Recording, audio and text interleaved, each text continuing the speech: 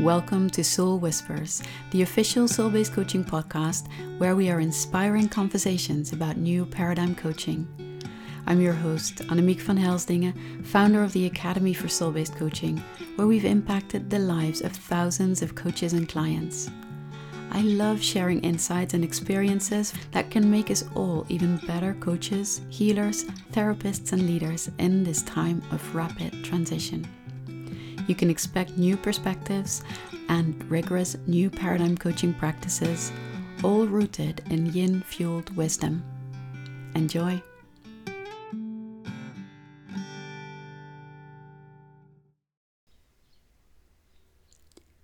Grief is part of life. We all get to experience our share of it, and it is deeply impactful and not always easy to navigate. Often coaches need to learn to be with grief, their own and their clients. Grief for new recent losses, or saying goodbye to identities or fantasies about who we thought we were, or the world we thought we lived in. Old layers of sedimented grief sometimes that never had a space to surface and be aired and honored and witnessed. Holding space for grief opens a sacred portal. And in this episode, I share with you how to open that sacred portal so that coaches can support their clients' process without stepping into therapy.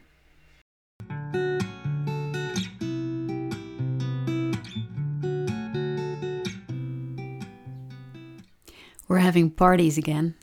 Birthday parties where we meet people outside of their Zoom screen. Seeing friends of friends that disappeared for the last 2 years, or talking, laughing. It's really nice. But also, a big wave of grief hit me this week. Realizing that people have started their full-scale living again. And don't get me wrong, I'm happy to hear about all the things that people get up to.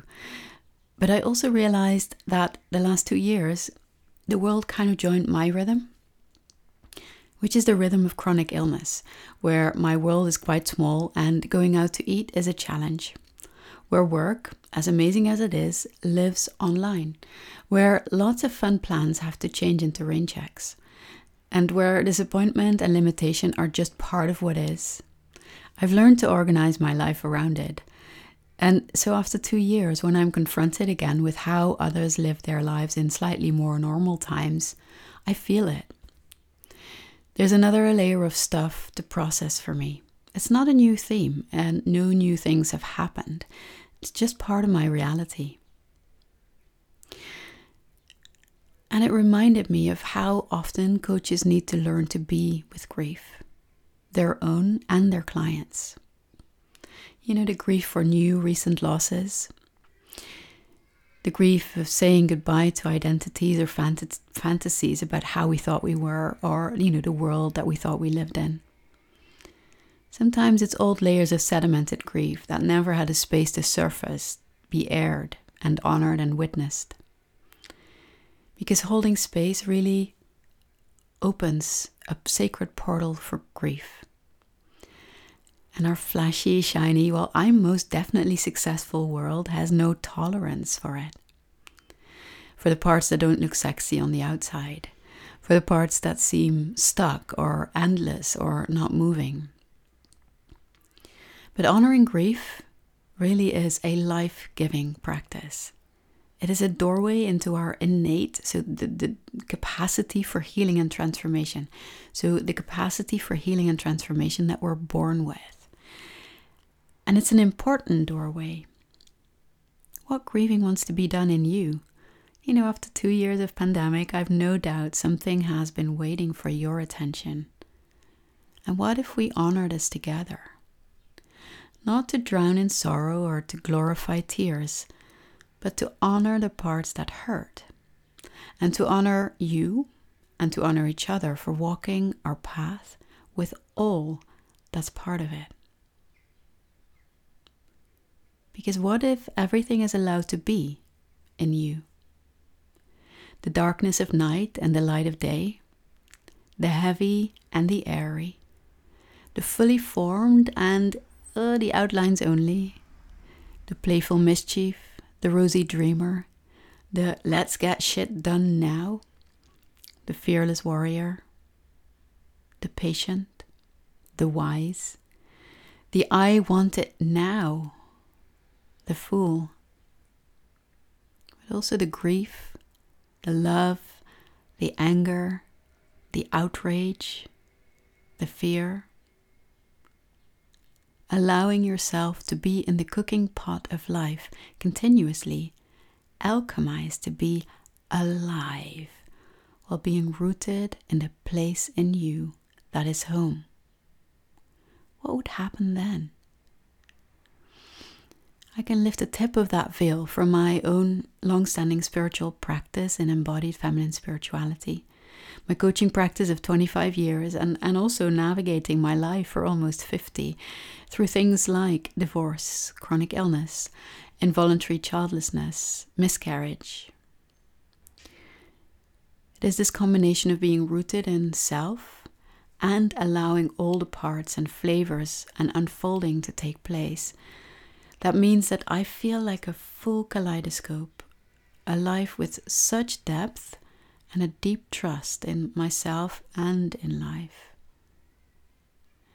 And so learning to be with grief is as important as learning to be with anything else in us.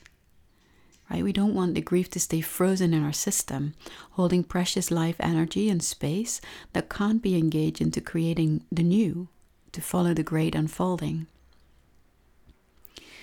And you may have heard of Dr. Elizabeth Kubler-Ross, who wrote about the 5 stages of death, or also known as the 5 stages of grief, in 1969.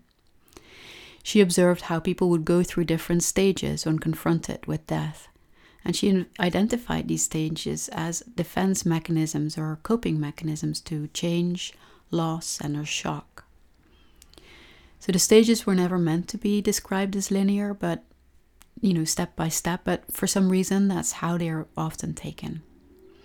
And you might have seen this DAPDA, denial, anger, bargaining, depression, acceptance, as a way of describing a common path that is taken.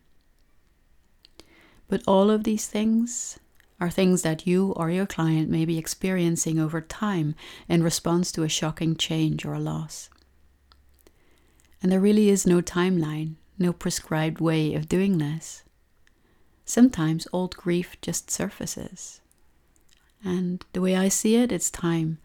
It's an opportunity to process and release another layer. But the most important thing that you can do for clients, but also for yourself, is to hold space. To take time to fully connect with and accept life as it is. Accept that your client is grieving as they are. And it doesn't need to change. But for some reason, over time, it does change when it is fully, unconditionally embraced. This is a path of radical acceptance. And we do that when we're ready. And very often it is piece by piece. So there's nothing to fix. You don't have to take the pain away. The pain is an expression of the love lived and the hope once dreamed of. Help your clients find their resilience, their feet, what nourishes them in what's happening now. And one great way to do that is to ask them, what would you like to have happen when this is how it is right now? Trusting that your client is held by life as well as by you. That your client is resourceful and strong in just the right ways.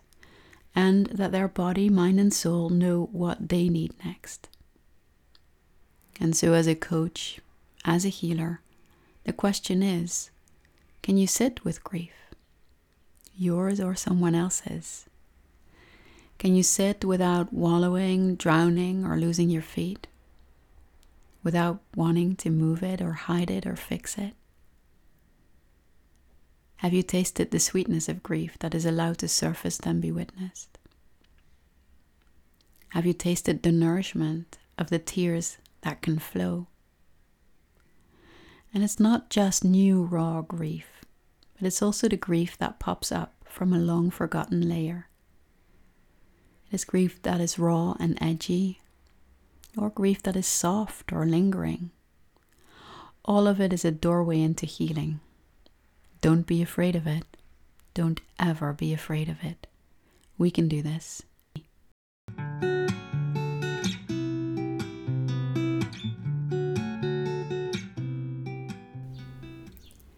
Grief doesn't follow a timeline. It doesn't have a plan. And, doing it quickly, getting it over with, it doesn't make someone a more accomplished person or a better person. So when old grief pops up, it doesn't mean that you need to blame yourself in any way for not having gotten through it yet. The thoughts of, I thought I dealt with this.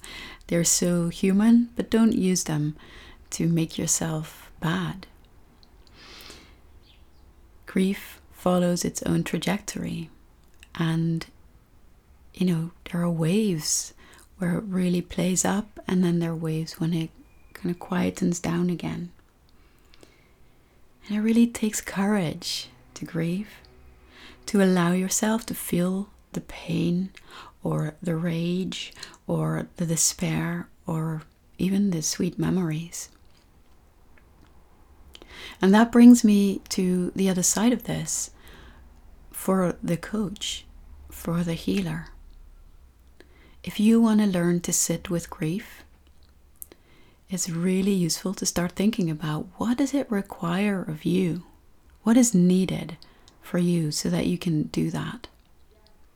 One of the things that comes to me is that it requires a willingness to open our hearts and to feel how the story, how the pain of our client, how that resonates in our own system.